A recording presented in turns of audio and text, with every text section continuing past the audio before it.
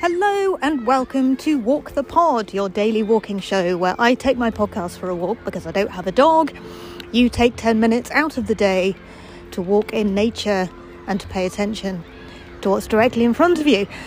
My name is Rachel Wheely, a comedian and human in the world walking a footpath in SW19 in Wimbledon, southwest London in the UK. I'm thinking about how to be a human in the world and how to be happy here. It's the mothership's birthday. The mothership turns 70 today. I hope she won't mind that I have put that number on the podcast. But as I said to her this morning, if you can't make a big whoop about your birthday when it's your birthday, then when can you? You know, it's a day to celebrate somebody and their contribution to the world. So that's what I would like to do today, to say happy birthday mothership and to talk a bit about what she has done for me, for my family, for everyone else over 70 entire years of being alive.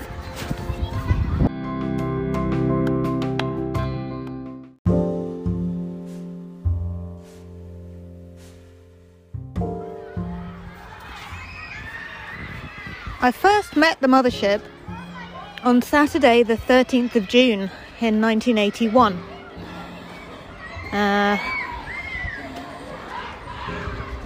She was in bed at the time and had been waiting for quite some time in hospital for me to appear because she had had some problems with the pregnancy and I had decided to be born several months early, and the hospital kept her in the hospital in between that point and the point when I decided eventually to actually be born.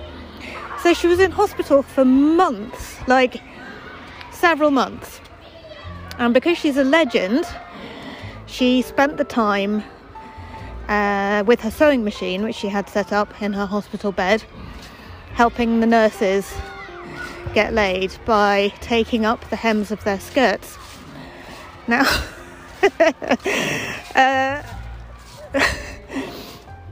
the extent to which I'm trampling all over acceptable boundaries with the story is quite excessive at this point, but you don't mind, do you, Mum? Anyway, eventually on the 13th of June I decided to be born, and I met the mothership for the first time. And at that point she set about the very difficult task of converting herself from a regular human into a mothership, and breastfeeding and changing nappies and dealing with all of my nonsense for the next 40 years and 6 months. I have to thank her for all of that, for everything subsequently, for making little oranges full of orange jelly with cocktail sticks and bits of rice paper to make them look like boats at all my birthday parties, for much solid advice and guidance over the years as I have stumbled from one thing to another thing, and generally putting up with everything. You know, I've been a person full of anxiety and shame that I have not recognised until very recently, and the actual manifestation of that has been quite challenging for her at certain times. So, Mum, thank you for putting up with all of my nonsense. And what I'm actually really delighted about is that since I started the podcast in November 2020, we have had many conversations around stuff that's happened in the podcast, because I'm probably prepared to talk more freely on the podcast than I do to her sometimes as we speak, actually in person on the phone. And I sometimes can be a bit cagey in those situations and can be a little bit more forthright here. So, I mean, she has had to put up with some absolute nonsense from me. So, thank you, Mothership. Thank you for putting up with everything, for stewarding me through the world. And I know that you're going for lunch today with your husband, Jeff, and I know that you're going for afternoon tea with your friends this week, and I hope that you will have a fantastic birthday, and I hope that you will enjoy this opportunity for everybody to say happy birthday to you. If you are on Instagram, Poddies, please would you go over to Limited Edition Silver, at Limited Edition Silver, follow the Mothership, leave her a comment on one of her posts to say happy birthday, and generally celebrate this fantastic human who has managed to get through 70 revolutions of this rock we're all on together.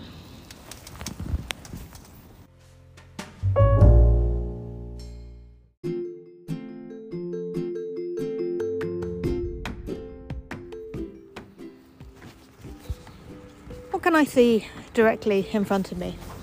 Well, it's quite cold. I'm going to say that it's 9 degrees. Let me just check. That's my guess. Yes, no. It said 9 when I opened the app, and now it's changed to 4. So it's actually 4 degrees, which is colder than I thought it was, but I am wearing an enormous amount of floof. If you go to @WalkThePod on Instagram, you'll see the amount of floof that I wear on a daily basis in my latest post, and I have all of the floof around my neck as I'm walking along. There are 3 pups coming towards me, barking at another pup going in the opposite direction. The 3 pups are 2 little brown dogs and something that looks like a husky. May or may not be a husky. Oh, and now one of the dogs has very nearly gone under the wheels of a bike, so all going well. And there's a pigeon flying overhead.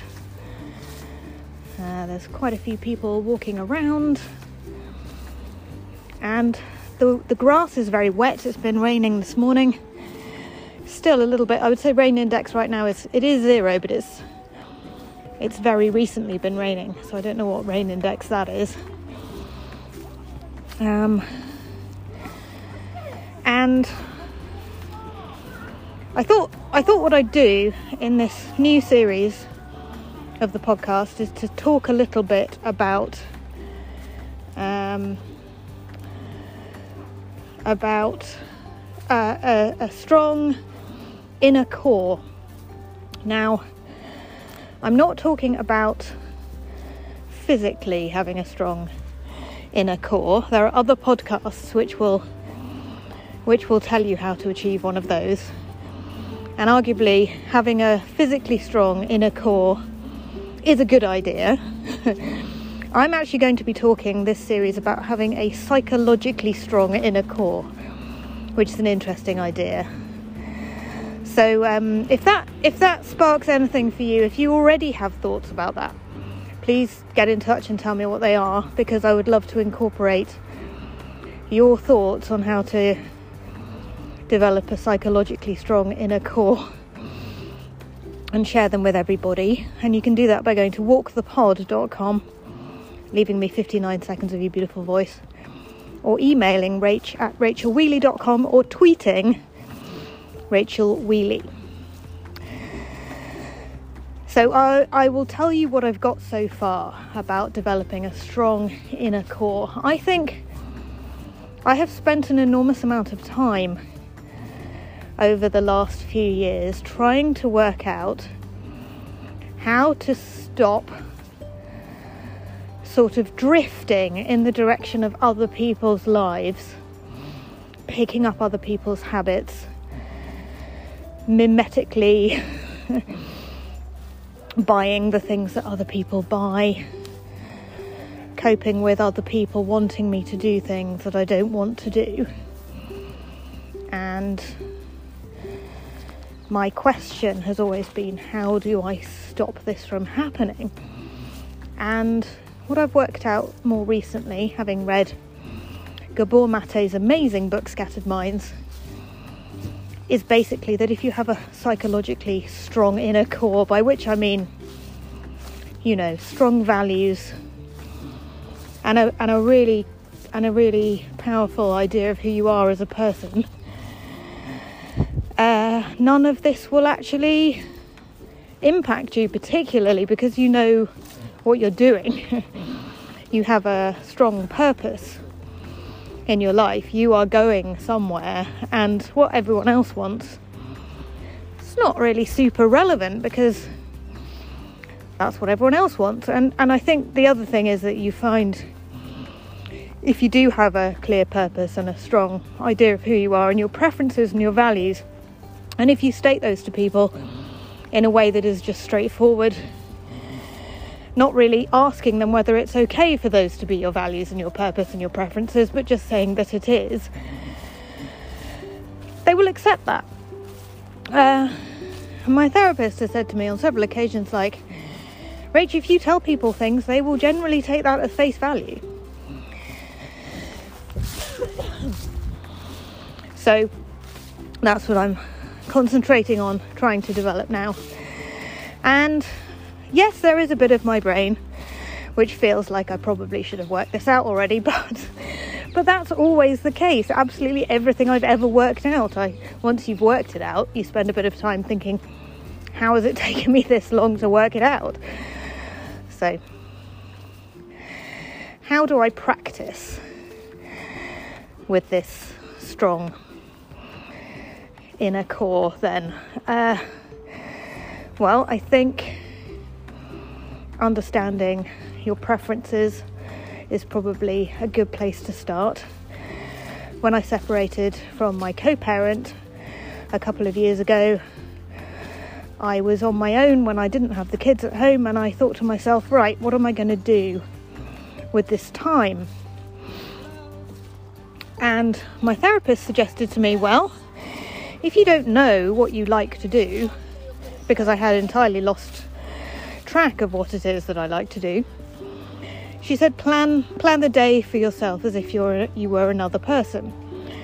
Think, what would Rachel like to do today? And I tried doing that, and I still found that all my preferences were actually those of other people. And it's taken me a couple of years to work out what the answer to that question is. What would Rachel like to do today? And I think I'm still working it out, and it's okay that it's probably not ever going to resolve into a fixed answer. But broadly speaking, I can now tell you what a good day looks like for me. But it's a work in progress. Anyway, that was my little thesis for you this afternoon. How to develop a psychologically strong inner core. Do let me know what you think, and whether this actually is making any sense. And I will be back with episode 3 of Walk the Pod tomorrow. So take care of your beautiful mind, and I look forward to talking to you tomorrow lunchtime.